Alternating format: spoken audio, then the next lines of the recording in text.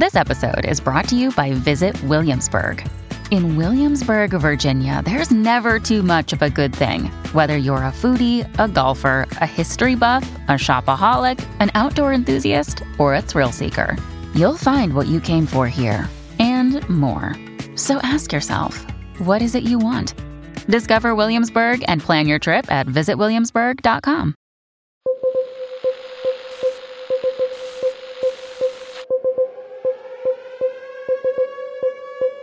It's September 20th, 2022, and this is your DSR Daily Brief. I'm Grant Haver. And I'm Chris Cotnor. Our top stories today: U.S. Secretary of State Antony Blinken hosted the foreign ministers of Armenia and Azerbaijan in New York yesterday in the first direct talks between the two sides since deadly border clashes earlier this month. In Monday's meeting, Armenian Foreign Minister Mirzoyan called for Azerbaijani armed forces to withdraw from Armenian territory and for international mechanisms to be introduced to prevent further escalations, a statement from the Armenian Foreign Ministry said. Azerbaijan's Bayramov said before the meeting that his country is satisfied with the level of relations with the U.S., and added that his direct dialogue with Mirzoyan was not unusual. We're always open for meetings, he said. Earlier this month, Ukraine launched its counteroffensive, pushing into territory around its second-largest city of Kharkiv. Videos and photos showed Ukrainian troops seizing tanks, ammunition, and other weaponry left behind by Moscow in an apparently chaotic withdrawal. The Institute for the Study of War, citing a Russian claim, said that Ukraine had been using left-behind Russian T-72 tanks as it tries to push into the Russian-occupied region of Luhansk.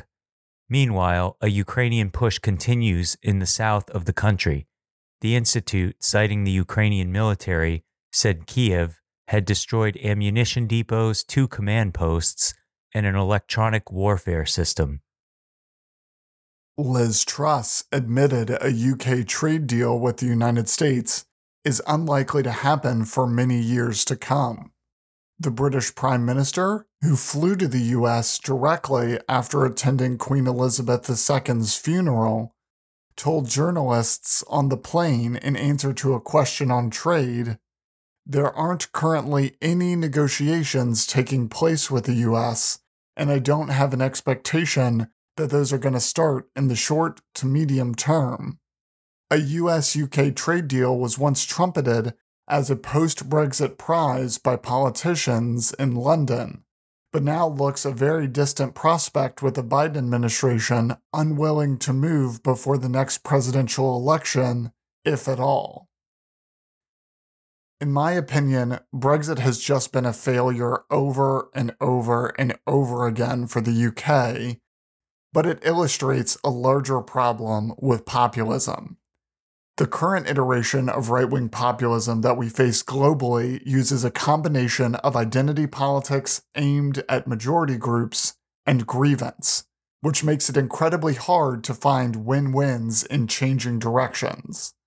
So even now that almost every argument for Brexit has proven to be false, a Brexiteer is Prime Minister and sits in number 10 Downing Street.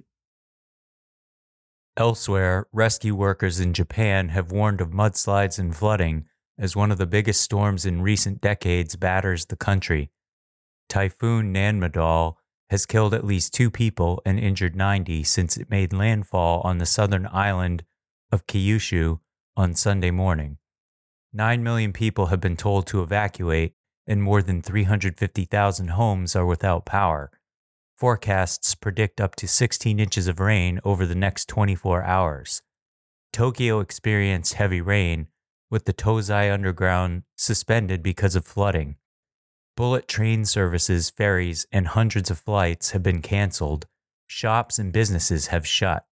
Prime Minister Fumio Kishida delayed a visit to New York, where he is due to give a speech at the UN General Assembly until Tuesday to monitor the storm's impact. A former Tunisian Prime Minister, Ali Laryed, has been detained by anti-terrorism police over allegations of involvement in smuggling jihadists to Syria, reports say.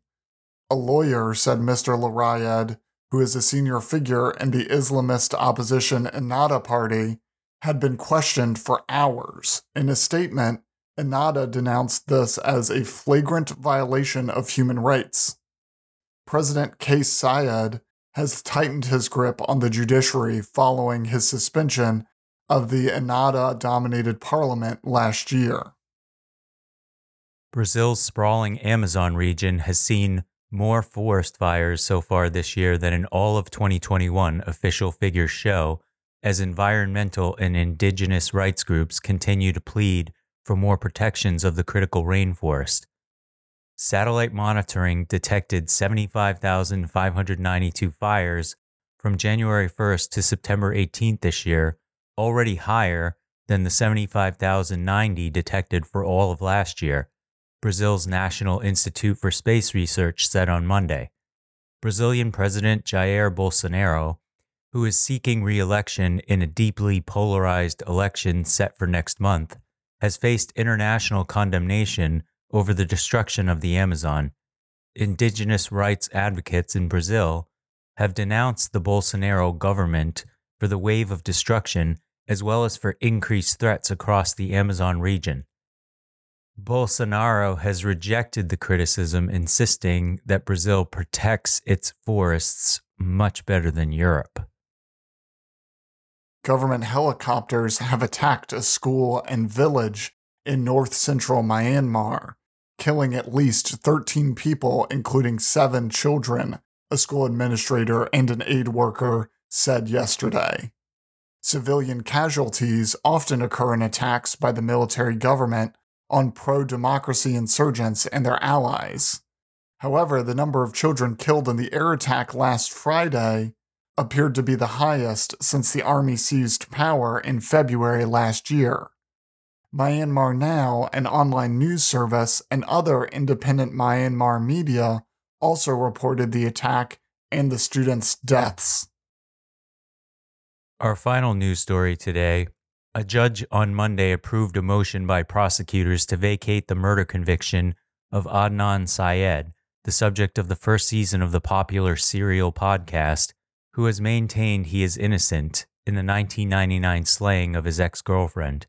In explaining her decision to vacate, Baltimore City Judge Melissa Finn cited material in the state investigation that was not properly turned over to defense attorneys, as well as the existence of 2 suspects who may have been improperly cleared as part of the investigation.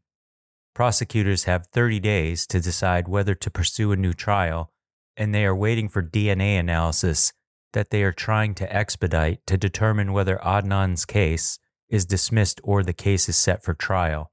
But that mandate is separate and apart from the investigation into who killed Lee. That's all the news we have for you today. Be sure to rate, review, and subscribe so that more people can find the show. If you have a tip, topic, or correction you'd like to flag for us, please email us at podcasts@thedsrnetwork.com. Members of the DSR Network will receive an evening newsletter version of the DSR Daily Brief and bonus weekend briefs. Go to thedsrnetwork.com and become a member to make sure you never miss any of our analysis. If you want more in-depth discussion of these issues, be sure to follow the links in the show notes to read our sources and tune into our sister podcasts on the DSR Network. Stay safe and stay tuned to the DSR Daily Brief.